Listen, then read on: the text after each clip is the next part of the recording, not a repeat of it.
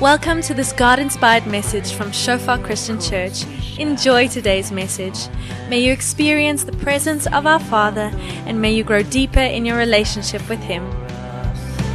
Oh, Jesus, your love over. What a privilege to be up here tonight and to just bring the Word of God for tonight. And we're going to speak a bit about prayer tonight. And it's actually so wonderful that what Carl shared, also when we spoke about just after he preached the first time as well, or not the first time, but also had a very wonderful prayer in Carl's like, yes, Vian, just be careful what you pray about because God will take you through that in the week. So I chose prayer, it's a great thing to go through because then God takes you through this prayer life and how He actually wants us to pray. And He first sows into your own life before sowing out into others' lives. So that it's actually a real blessing to be up here tonight and to preach a bit on prayer tonight. But before I do so, let me pray for us first. Yes, Father, thank you that we can come before you tonight, Lord, and just come and humble ourselves and lift up your name, Father, knowing that everything we do is because of you, Father, because you knew, Lord, even before you made us, that you would send your Son, Father. And Jesus, you knew that you would have to give it all for us. And the only appropriate response that we can have is to give it all back to you, Lord. And say that we love you, Father, and truly your presence is like heaven to us. And thank you, Holy Spirit, that you are here, busy working in every heart. We celebrate you and we just want to live lives that welcome you. We don't want to grieve you and say, you are so welcome, Lord, knowing that we can only understand spiritual things by you, Holy Spirit, that reveals it to us as we see in the scriptures, Lord. And thank you that you are the one that makes us come alive and reveals Jesus to us. And we come and bring this night before you and say, may every word that is brought, Lord, be joyous unto you, Father, and sow seeds, Father. And thank you that you are faithful and that you would give the growth. In Jesus' name. Amen. So what we will be focusing on tonight is positioning yourself for prayer. As you can see there, I got a bit of a picture up there. And it was so funny for me when I looked for a picture to put up. I thought to myself, when I search for the words positioning yourself for prayer, certainly it will be difficult to find like a physical example. Surely they will focus on a heart's position. Surely they will focus on a bit more of a spiritual position before God. But no, it was full of things like this. Just physical. And as you can see, firstly, do not wear a white shirt when you pray. Or of short white hair, because they just removed that girl. She didn't even have to change her stance. She was just wrong to start with. And then they went to the other girl with the blue. So if you want to pray with blue shirt, that helps. And also a bit longer hair that is more darker. That's why Robin, she dyed her hair a bit dark, as you can see, for that reason. But it was so funny for me just to joke a bit about it, but we are going to be a bit practical tonight. They say that this part of your hand, it's actually where the divine intervention comes from. God speaks through this part of your hand, and then with your thumbs, you press it here. Because this is where God speaks. This is why your thumb is on the side of your hand and not here in front, because there has to be a channel outwards. And obviously this is for head stuff. If you want to pray heart stuff, then you have to move it to your heart. But then you have to lift up your head. Otherwise your head's in the way.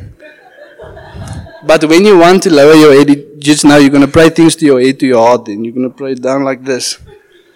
I'm just making a joke, guys. It was really funny for me. But just to say on a side note, the body must follow the spirit. We are body, spirit, and soul. And either the spirit affects the soul, which affects the body, or the other way around. So when we are in a spiritual position before God, and I am humble before God, and God, I'm in the presence of God, I'm not going to stand like this in front of God. So in a way, the body must follow. Now, I myself, whenever I enter into the presence of God, whether it's before church, when we pray at intercession, or in my quiet time, I do it on my knees, not because that makes me more humble, but it just reminds me that I bow before God. So in a way, the body must follow. And then just before we start specifically with positioning ourselves for prayer, I just want to share a bit on spiritual disciplines. Now, for those of you who have never heard the word spiritual disciplines, it's just things that we as Christians do. There's a certain things that we do. We read the Word of God, we pray, we fast, we worship, we serve. Evangelism. Evangelism is actually a spiritual discipline. And all of us are called to do all of the spiritual disciplines. There's no one thing, the enemy has come and ministered the lie to us that certain people should do certain disciplines. Like, for example, if you're an evangelist, you do not need to know the Word of God that well. It never makes sense to me because you're supposed to spread the Word of God, but that is what certain people believe. Or only certain people are called to intercede. There's certain intercessors, but the rest, you don't really have to pray. There's a specific few that pray. You can read the Word of God.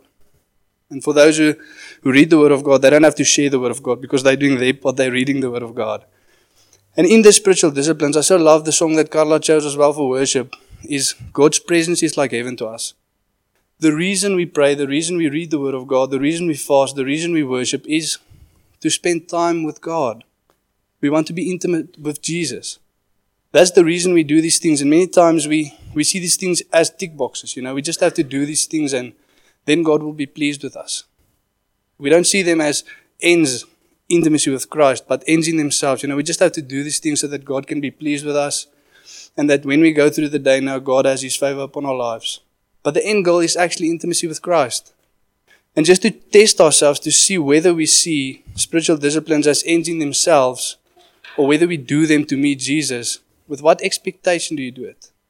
If you can gauge in your own life.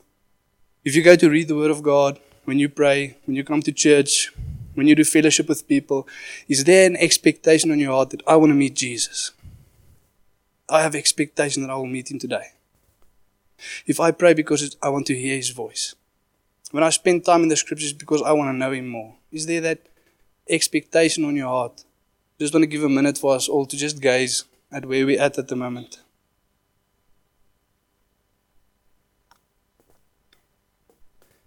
And take a sip of water. And what happens, guys, is when we see spiritual disciplines as ends in themselves, it's a physical thing. We want to go do it physically, and it's very draining on us because you have to get up early or you have to stay up late to read the Word of God or to pray. And it's a very draining thing because we do it physically. And there's no life in it, but the moment we turn our hearts and we do it because we want to meet Christ, the Holy Spirit gets invited into those areas. Because He is God on earth. Jesus is at the right hand of the Father is in heaven, and the Holy Spirit is here among us. And the moment we make that shift, the Holy Spirit comes into all of that areas and He begins to minister to us. He begins to guide, He begins to lead. And spiritual disciplines, we should actually call it spiritual devotions because we are devoted to Him. But we have to grow in discipline as well. And today we're going to focus specifically on prayer while touching on the others here and there. And specifically, two-way communication in prayer. Because we spend a lot of time speaking to God. But prayer does not come that easy because in prayer there's a time when God speaks back. We pray into His will. As Mari also said, there has to be times where we wait upon God for God to speak. And we are going to take a look at one of the prayers of David in 2 Samuel 7. You can also find it in 1 Chronicles 17. And we're going to read through that and then we're going to just subdivide it into sections and take a look at this prayer that David prays to God. 2 Samuel 7 verse 18. Then King David went and sat before the Lord and prayed, Who am I, O sovereign Lord, and what is my family that you have brought me this far? And now, sovereign Lord, in addition to everything else, you speak of giving your servant a lasting dynasty. Do you deal with everyone this way, O sovereign Lord? What more can I say to you? You know what your servant is really like, sovereign Lord. Because of your promise and according to your will, you have done all these great things and have made them known to your servant. How great you are, O sovereign Lord. There is none like you. We have never even heard of another God like you. What other nation on earth is like you? Your people Israel. What other nation, O God, have you redeemed from slavery to be your own people? You have made a great name for yourself. When you redeemed your people from Egypt, you performed awesome miracles and drove out nations and gods that stood in their way. You made Israel your very own people forever, and you, O Lord, became their God. And now, O Lord God, I am your servant. Do as you have promised concerning me and my family.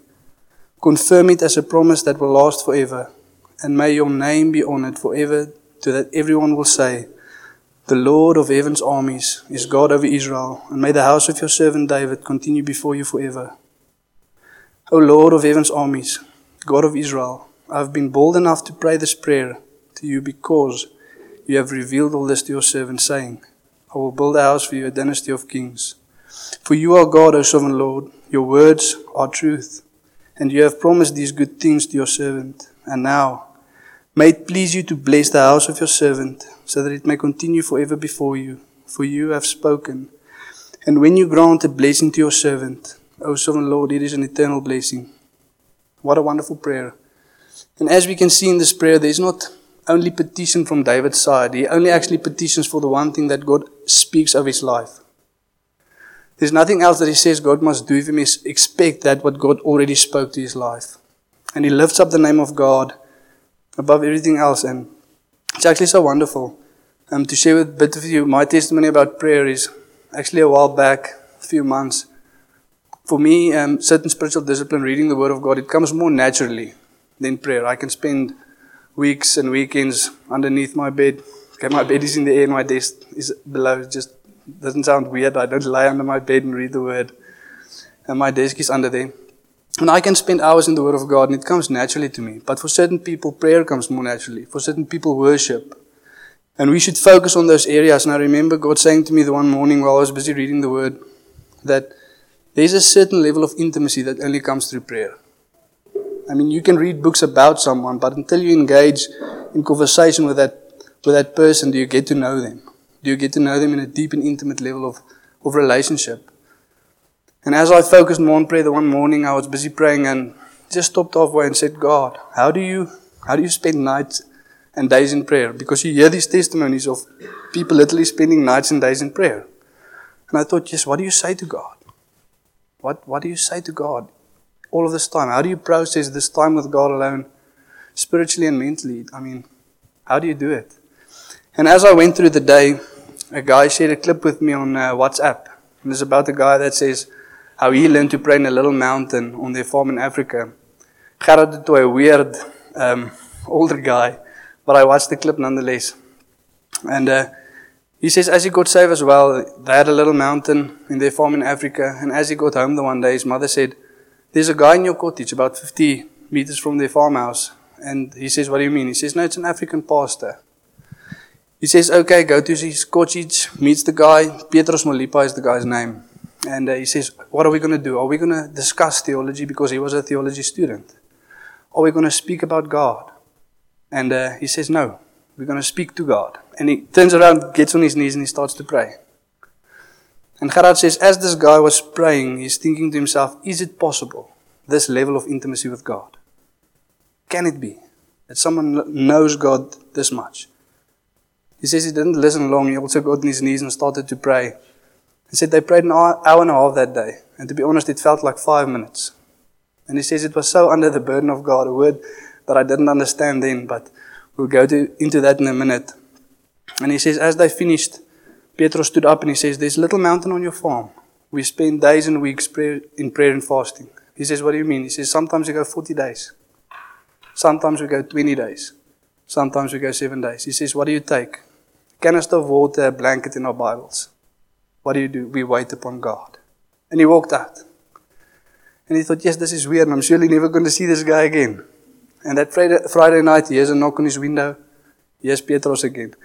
And he says, it was a black African night. You couldn't see your hand in front of your face. And he opened the window and he saw nothing. He only saw his teeth. And he told him, okay, we're going to go pray. And as they were heading to the mountain, he had the same question on his heart that I had. How do you spend the night in prayer? What do you say to God? And as they were walking, he grabs the hand of Petros and he says, Petros, how do you spend the night in prayer? And Petros tells him, you have a problem. And I realized, okay, maybe I have the same problem. And he said, what is it? He said, you are in a hurry and God is not. It was such a revelation for me. We many times think, we need to be in such a hurry. Because there's people to be saved, there's things to be done. And we learn this mentality of we've got to keep running the whole time. But if we don't wait upon God, God does not speak. And one of the spiritual disciplines is waiting upon God. And if God was in a hurry, He would just take that one out. He's not in a hurry. He's not confused. He knows what's going on. There's no plan B. There's only plan A. And we have to hear from God. And we have to quiet ourselves in prayer so that God can speak to us. And another thing is this burden of God. I didn't understand it. And I asked God, Lord, what is this burden that He's speaking about?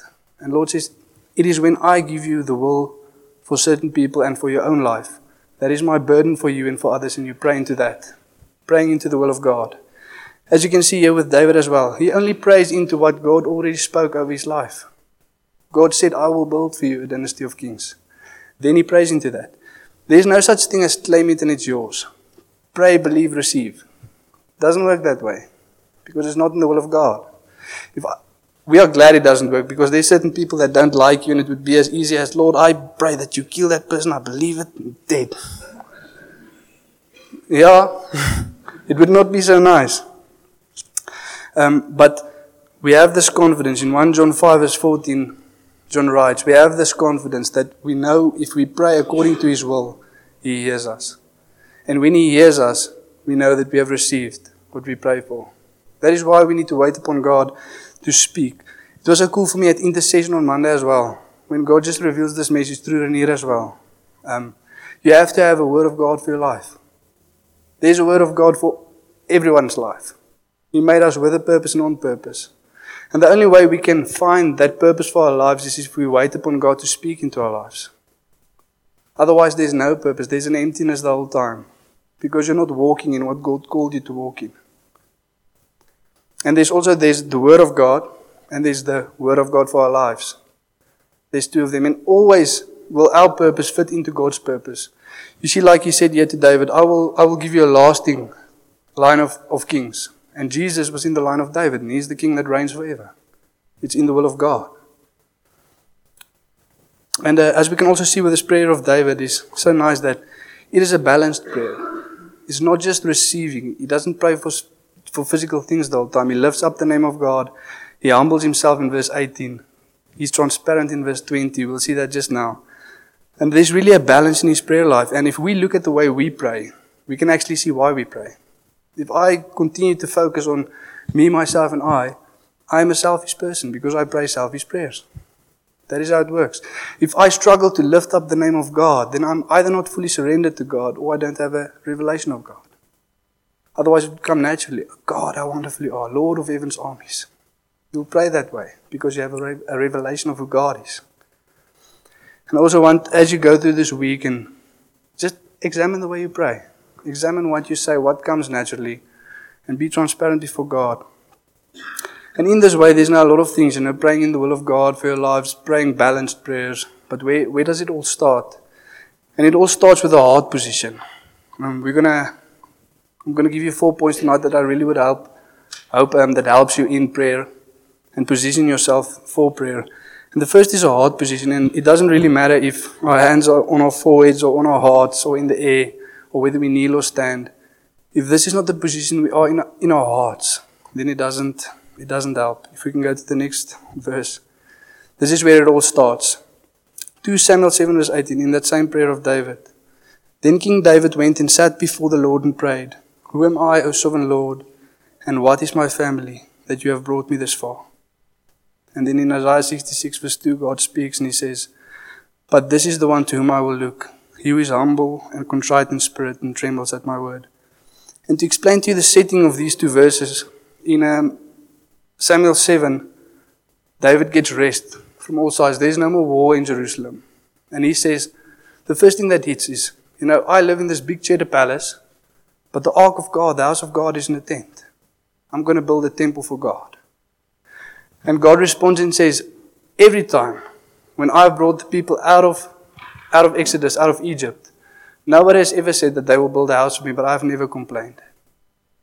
And we'll see also now that this is not about what David wants to do for God, because then God speaks, I will give you a dynasty of kings. I will bless the house of David forever, because you want to do this thing for me. But it's the heart that David has towards it, because in Isaiah 66 verse 1, God says, who is there that can build me a house? Who is there that can build a house for the Lord? The heavens is my throne and the earth is my footstool. The heavens of heavens cannot contain me, and all these things my hands have made. So who can build a house for God? So it's not that David wanted to build a house for God. It's his heart towards God. That is why God blesses him. We read in James 4 verse 6 that God opposes the proud and gives grace to the humble. Many times we feel that we are praying against the wall. There's something resisting you in prayer. Maybe it's God that's resisting you because you're prideful in your prayers.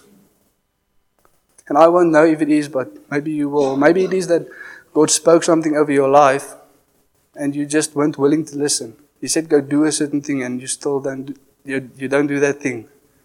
And that thing will remain there until you do it. And then God will speak again. And we're also going to look now at this connection between transparency and humility. If we can go to that second slide just again.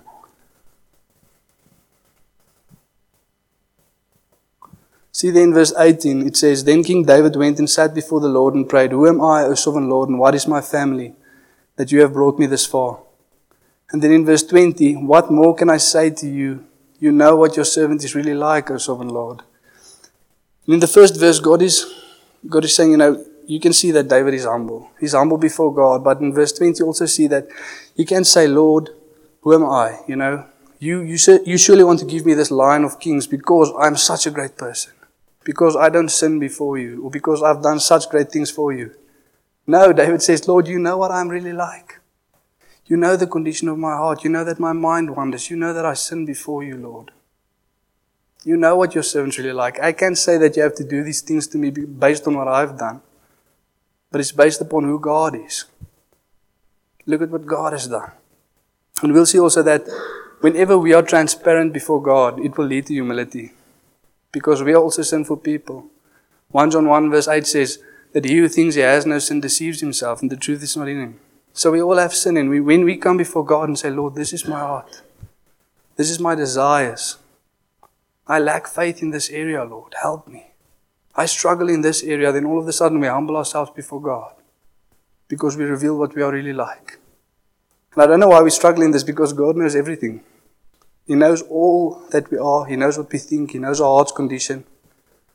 But still we struggle to be transparent before God. When we were fasting 2 weeks back, the Monday, yes, it was a difficult fast for me. Until 5 o'clock came. One of our assignments that we had to do for our studies was to write a personal psalm for God. Transparent before Lord. And as I started writing it, the break just came. It was a lovely prayer. A fasting from there onwards. I really would encourage you guys just to, every 2 weeks maybe more, just be transparent before God. Set a time and say, this I will do every 2 weeks. Just go and humble yourself before God and put everything on the table. Lord, this is a thought I have. I know it's not biblical, but I feel this way. Lord, I struggle in this. I know I shouldn't, but I do. Lord, I think this way to the people at work, to my boss. I know I shouldn't, Lord, but this is who I am. You know what I'm really like. And that level of transparency that we have with God, that determines the depth of our relationship with God. If I want to have an intimate relationship with Robin, I have to be transparent with her. But she can decide if she wants to be transparent back. Not so with God. He's already chosen. I want to reveal myself to you. I want to give you all that I am. I sent my son to die for you. I want to reveal everything I am and everything I have to you. The only one that now determines the depth of the relationship is us. We can choose how transparent we want to be with God. How much of our hearts, our thoughts do we want to reveal to God? Because He wants to reveal everything to us. And if we have a lack of transparency and humility, it leads to spiritual deafness, unable to hear the voice of God. Because, say for example, me and Robin, we had a fight. I want to go to God and say, Lord, why are we fighting? But in my head, she's already wrong. Yeah, I'm spirit-filled. I bless this girl, Surely it's not me. And then I go to God wanting to hear why Robin, what did she do wrong? Lord, why are we fighting? But I want to hear what she does wrong. But God wants to speak to my heart. I won't hear that. It's like going to someone and you put on earphones and you already choose the track that you want to listen to and then say, okay, speak to me. You just hear what you want to hear. You've already put that on. You have to be transparent. You have to be humble before God. Some people speak about, I know John Bevere spoke about this, and you have to go into prayer neutral. But certain prayers, it's impossible. I'll never be able to go to God in a neutral state to ask if I can marry Robin. Never. I want to marry her. That's my desire. I love her. So I'll never arrive at the place where I say, God, of ons nou trou of nie, ek worry nie regtig nie. I'll never be able to do that. Because I love that girl. If you feel that way, don't marry. So, but what I can do is I can be humble and transparent before God and say, Lord, this is my heart. This is my intentions. This is my reasons. Can I marry her? And God said, no twice because I had to work on certain things first. And then the third time, God, can I marry? Yes. And we're getting married. We have to be transparent before God. And there's a difference between desires and idols. If something is an idol, if I really just want to get married, then maybe that can be an idol. But there's a desire also from God, because God places the desire to get married in us. We learned that from marriage prep. It's not a bad thing. Girls who want to get married and people tell them, no, focus more on God. You won't have this desire to get married. That's wrong. God places that desire in us. It's from God. But it shouldn't be an idol. And that takes us to point number 1. Position yourself for prayer. Humility and transparency positions you for intimacy. And if I can just ask the question again, how intimate would you say is your relationship with God? Just to bring it back home. How transparent, how humble are you before God? Because that would lead to a certain depth of intimacy with God. What does your intimacy with God look like?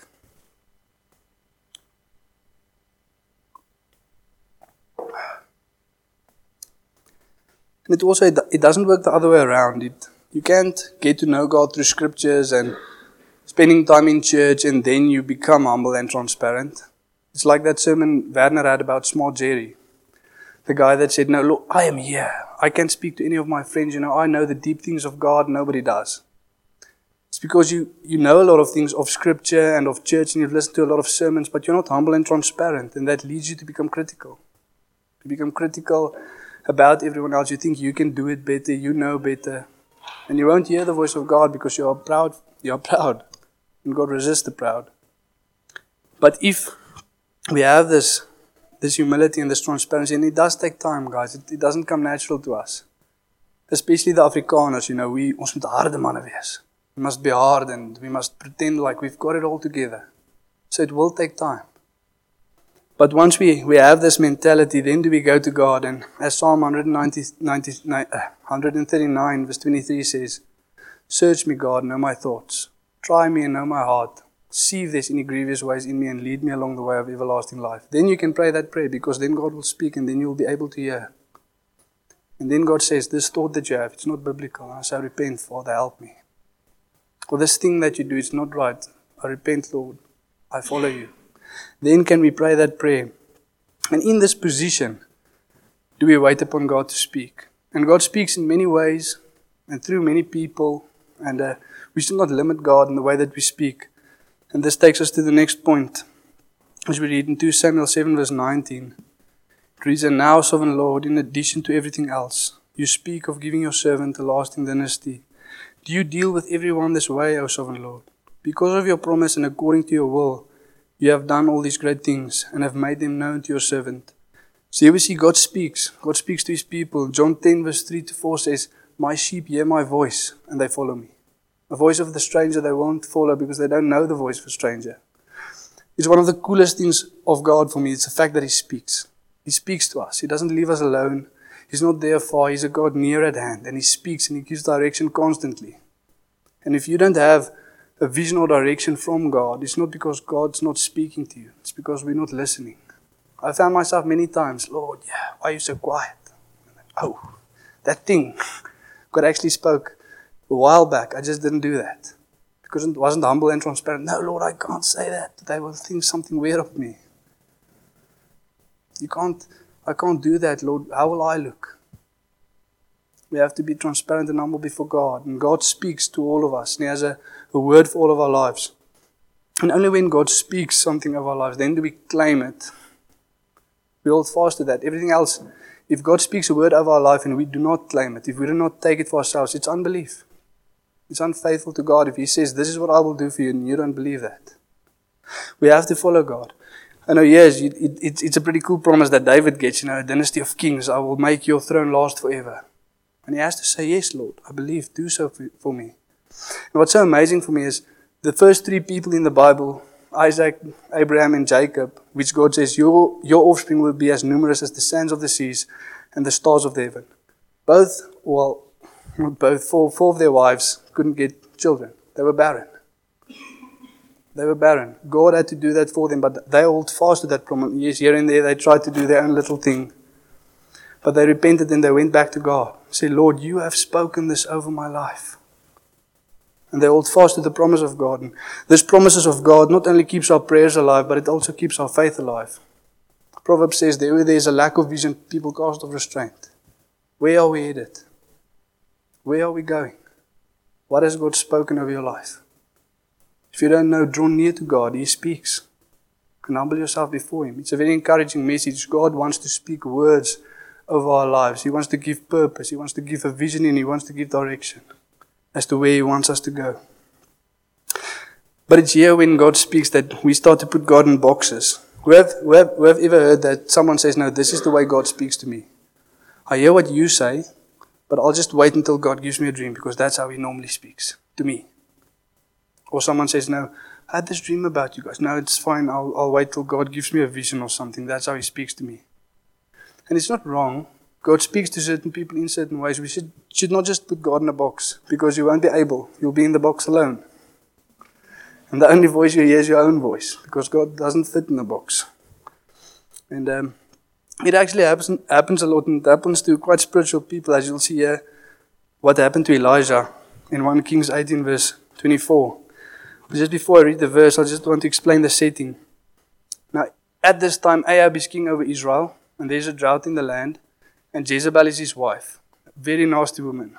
She kills all of the prophets of God, except Elijah, because she can't. If they try to kill her, the Spirit of God takes him away. But she's killed all of the other people, and they worship Baal. And God says to Elijah, okay, go and tell Ahab, go show yourself to him, and says, I will send rain. That's the only thing God says to him. Go tell him I will send rain. So Elijah goes, gets to Ahab and says, God will send rain, but check this also. Gather all of the people. We're going to Mount Carmel. And call all of the prophets of Baal, 450 of them. You build an altar to God, and I will build an altar to God. And then you call upon the name of your God, and I will call upon the name of my God. And that's where we get to this first verse. And it says, and you call upon the name of your God, and I will call upon the name of the Lord. And the God who answers by fire, He is God. And the people answered, it is well spoken. God never said He should do that, but He did it nonetheless. And now He says to the prophets of Baal, okay, you go first. And they jump around the altar, cutting themselves, doing a lot of weird stuff. And Elijah is very cocky. He mocks them. He says, maybe your God is in the bathroom. Maybe he went to relieve himself. Maybe he's sleeping on holiday. I don't know. But I'm not seeing something happen here. I don't know where your God's at, but He's not here. It's my turn now. And he calls upon the name of the Lord, and the Lord responds. He comes down with fire, devours everything. Everything that's there, the altar, the ground, and the water around it. And the rain comes, and they go to Jezreel. Ahab is on his way to the city, and Elijah also follows. This is actually a cool picture in Scripture. It says the hand of the Lord was upon him. He took his outer garment, tucked it into his belt, and he ran past the horses, faster than them. You just see this little dust line in the desert. And he gets to the city and he thinks, the reason he's going to the city because he thinks nobody wants to kill him anymore. Surely the people has repented, they've seen this magic of God. Surely there will be banners up, everybody repented, and they're going to welcome Elijah. Come in, yes, come have a seat. This is the temple again, restore everything to God. Not Jezebel. She sends word, I will kill you by this time tomorrow. Elijah kind of quits the ministry. He tells his servant, okay, you can go. He goes into the desert and says, Lord, it's enough for me now. I can die. It's done. And he goes to the mountain of God, and God reveals the following to him in 1 Kings 19 verse 11. And he said, go out and stand on the mountain before the Lord. This is what God said to Elijah. And behold, the Lord passed by, and a great and strong wind tore the mountains and broke in pieces the rocks before the Lord. But the Lord was not in the wind. And after the wind, an earthquake, but the Lord was not in an earthquake. And after the earthquake, a fire, but the Lord was not in the fire. And after the fire, the sound of a low whisper. The word of God for Elijah's life. Afterwards, he also says to Elijah, okay, now, after you have received my word, go and anoint 2 people to be king, one over Israel, one over Judah, and call Elisha to be your servant. And he taught Elijah 2 lessons. Firstly, not to box God in the way that he speaks. Because you see Elijah, the one who answers by fire, that is God. But God comes, now I'm not in the fire, I'm in the sound of a low whisper. The word of my life. The word that I have over your life, the word that I have over Israel's life. That is what brings change. It's not the miraculous power of God. We see it in the life of Jesus as well. He feeds 1 million peoples. What do? Lord, give us this bread always. He says, no, don't search for the bread. Don't search for the things that I can do. Come to me and the word that I have for your lives. That is what gives life. That is what gives life. And what is so shocking to me is, in this passage where God says, don't box the way that I speak, we have boxed the way that God speaks. Many people now wait upon the low whisper, the sound of a low whisper from God. Wait upon the still small voice of God. And what's funny is this is the only place in Scripture where God speaks in this way. It's the only place. But now everybody is waiting upon the still small voice. But the Holy Spirit speaks to us. We are led by the Spirit, for we are the sons of God. That's what Scripture says. The Holy Spirit speaks to our spirits. And there's numerous other ways. God speaks through a whirlwind in Job 38. He announces his appearance by thunder in Exodus 19. Psalm 77 speaks in thunder and a whirlwind. Revelations 4, thunder and whirlwind produces from the throne of God. Exodus 3 speaks through Moses by a burning bush, fire. There's a lot of ways in which God speaks. To Jacob in Genesis 28, reveals to him by a dream. Acts 10 speaks to Peter through a vision. To the prophets of old and through the prophets that we have now. That's the way God speaks. There's many ways in which He speaks. We shouldn't box the way that God speaks. And that takes us to point number 2. Position yourself to hear from God unboxed. I don't know how to say it better. Sorry. And we mustn't limit God in the way that He speaks or in the time that He speaks. Because we many times do that as well. Lord, I have an hour in the morning, then you can speak to me. And when I'm at intercession and in church. We can't do that. And the reason why we do that is because we either have no surrender to God or no revelation of God. Because if I'm not surrendered to God, then I say, okay, Lord, you can speak to me this hour, and you can speak to me this hour and at church. That is no surrender. That's not laying your life down for God. Or no revelation. God is a mighty God. And if you think maybe He's small, then you can say, okay, only this year and year you can speak to me. But God is amazing, guys. The heavens of heavens cannot contain Him. We cannot limit the time and in the way in which He speaks. He can do as He pleases. But what's also nice is because now many times we ask ourselves, how do we know it's God speaking? How do you know it is God that says this thing over my life? Luckily, there is one box that God speaks in, and that's the box God has made, and that is the Word of God. He doesn't speak outside of the Word of God. He speaks through people, but it's never contrary to the Word of God. It always aligns with Scripture. If God says He wants people to be saved, then someone says, no, don't go there. God doesn't want that people to be saved. Obviously, that is not from God. If someone says, no, God does not love you because you do this, this, and this, you can stand on Scripture and says, He gave Himself for me while I was still a sinner. He does love me. God made the box, and that is the Word of God. If we see in 2 Samuel 7 verse 27, David says, O Lord of heaven's armies, God of Israel, I have been bold enough to pray this prayer to you because you have revealed all this to your servant, saying, I will build a house for you, a dynasty of kings. There God speaks His personal word over David's life. And then in verse 28, for you are God, sovereign Lord, your words are truth. In general, the words of God is truth. The word of God is truth. And if we see this again as spiritual disciplines, as ends in themselves, the word of God and prayer will never be in one box. It will always be separate. Read the Word of God, or you have a Word of God for your life, but that is separate, and your prayer life, that is separate. You don't pray into the Word of God, neither the will of God for your life. And we have to do that. There's a saying that says that the Word of God is powerful, prayer is powerful, but when we merge the two, it's a weapon of mass destruction. Then things get crazy on the enemy side. Then we start advancing in the kingdom. And as we saw also now, we have to wait upon the personal word of God for our lives. He has a personal word for each one of us, but also in general the word of God. We have to pray into the word of God, and we have to know the word of God. And maybe it doesn't come naturally, this two-way conversation with God. It's maybe a foreign concept, you speak, then God speaks.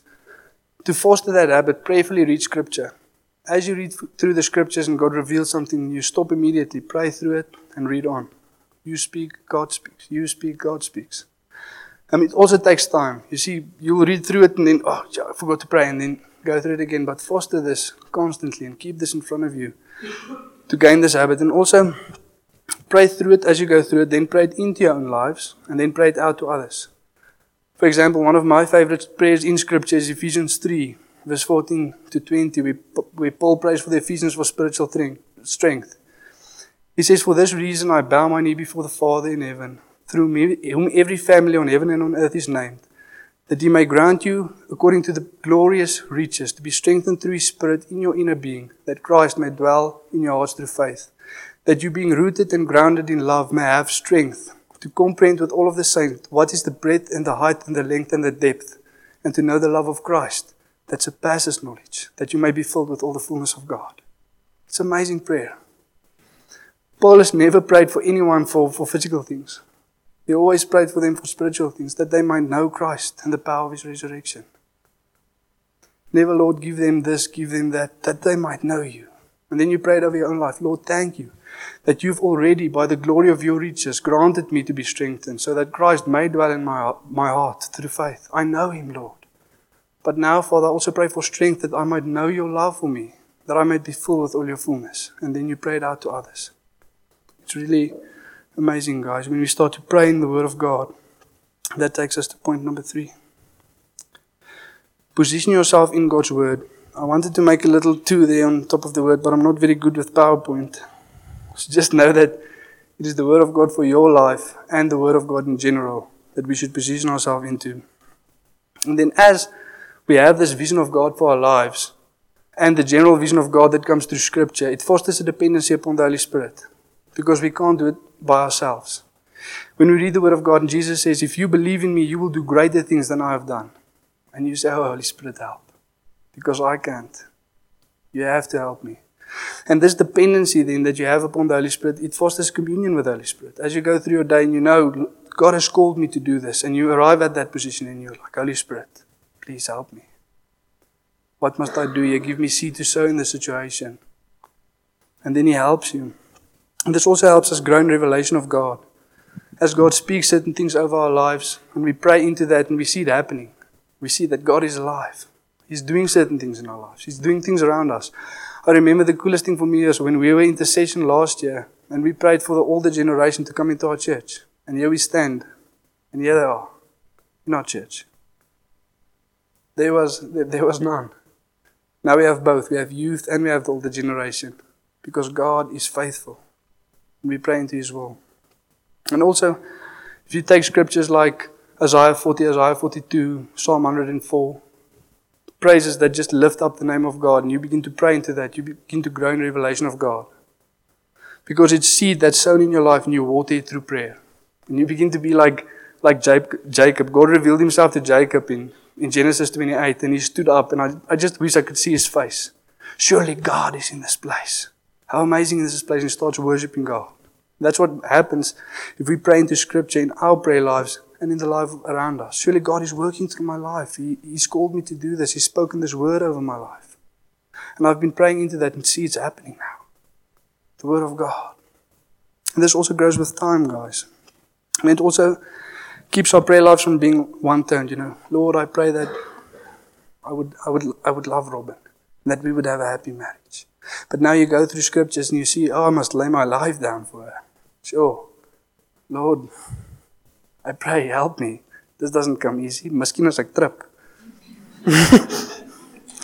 But help me, Lord. This is not the easiest thing. I want to lay my life down for her, Father, by Your word alone. And once we have entered this position, spiritually, we should never leave it. We should stay in this position of prayer, praying in the Word of God for our lives, humbling ourselves before God. And that takes us to the next scripture in Ephesians 6, verse 17 and 18. It says, "Put on salvation as your helmet, and take the sword of the Spirit, which is the Word of God. Pray in the Spirit at all times and on every occasion. Stay alert and be persistent in your prayers for all believers everywhere. Pray without ceasing."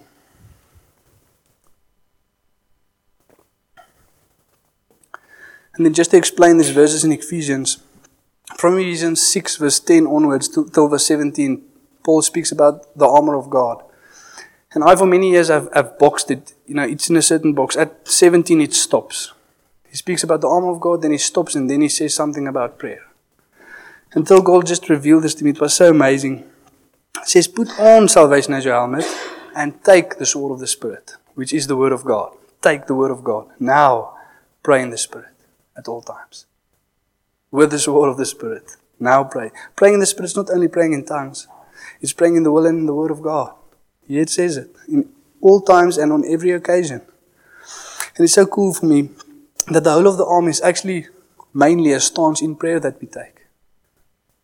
Put on a helmet as your salvation. I know, Lord, that I am saved through Christ. And through Christ alone. Then I put on the breastplate of righteousness, which is mine in Christ, because He alone died for my sins. And that gives me faith, the shield of faith, to stand against the enemies. And I put the gospel on my feet, so if God says to me in prayer that I should go out, that I go out. And I have truth around my waist. That is transparency before God. Lord, I will speak the truth to you. And the sword of the Spirit. Now I stand with the armor of God, waging war in the heavenlies through prayer. Because many times Lord, I put on the armor of God for today. When I'm finished praying, I usually had to put on the armor of God. I never know why I did it. But then I put on the armor of God, and then I go watch a movie with my battle kit. I'm clothed in the armor of God, I'm going to watch a movie. After I've been praying. I never know why. But it's a stance in prayer. Put on the armor of God, prepare yourself for battle, now wage war in prayer. It's amazing, guys. And then when do we need to pray? This is also so cool for me. As the NLT says, pray at all times and on every occasion. When you drive to work, pray for the people at work. When you drive to the gym, pray for the people at gym. When you drive to the church, pray for spiritual strength for the church. And now you'll see that you begin to know Scripture as well, because everywhere you go, you pray certain Scriptures over those people. And what I also like is this verse in 1 Thessalonians 5:17. Pray without ceasing. I always make this joke about what it doesn't mean. It doesn't mean you should always speak in a way that sounds like a prayer. It's like, for instance, if my brother tells me at work, "Hey, Vian, gaan jy daai gaan sien?" Yes, I will do in the glory of Jesus, amen. Or Vian, are you going to make us some coffee? Yes, I will, and we thank God for this coffee in Jesus' name. You don't have to speak that way. People will think you're weird. But we should always pray. And something that sums it up quite nicely is this quote by Smith Wigglesworth. It says, I don't often spend more than half an hour in prayer at one time, but I never go more than half an hour without praying. Now, first of all, what I'm not saying is that we should not pray lengthy prayers.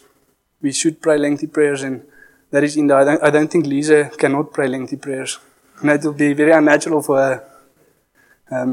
Just a joke. But we should always pray, on every occasion and at all times.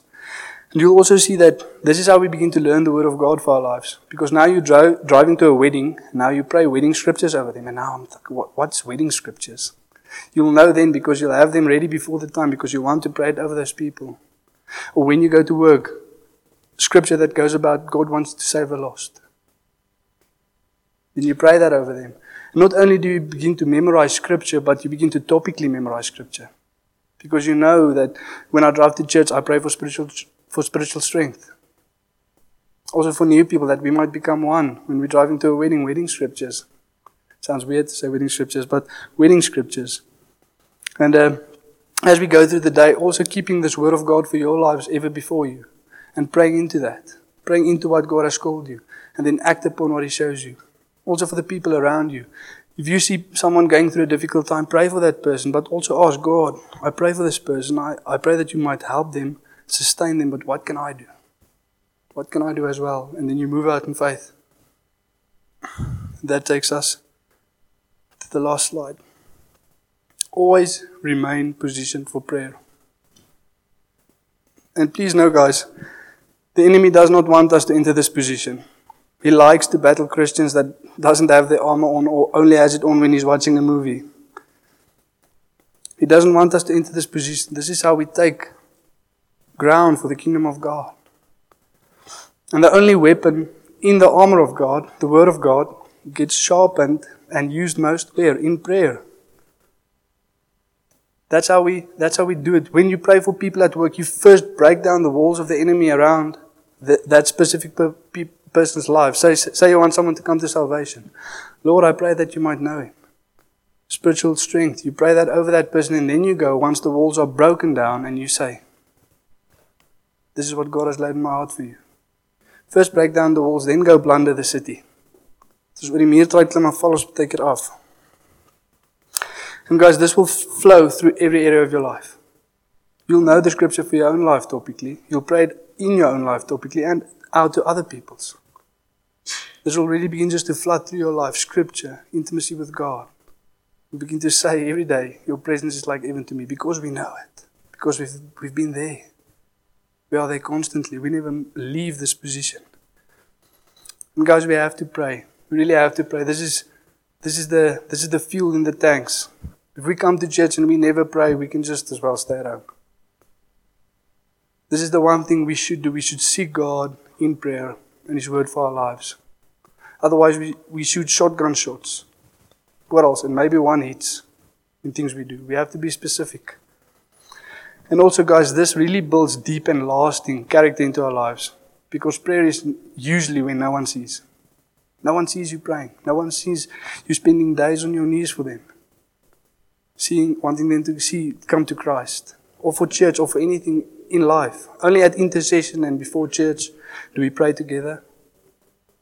This really builds character into our lives. No one sees. Only God sees.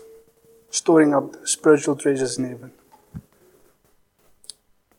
Now, after speaking so much about prayer, guys, just to bind it up, we should be humble and transparent before God.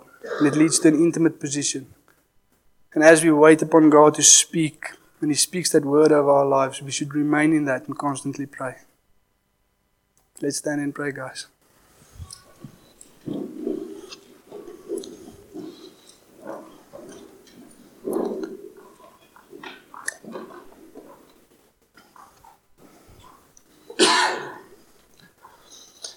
Thank you, Father, that we can come before You tonight, Lord, knowing, Lord, that this is an inviting message from You, Father, saying, Lord, that You have a word that You want to speak over our lives. You want to speak to us, Father. You want to have deep and meaningful intimacy with us, Father, building a lasting relationship, Lord. And You are inviting every one of us into that place, Lord.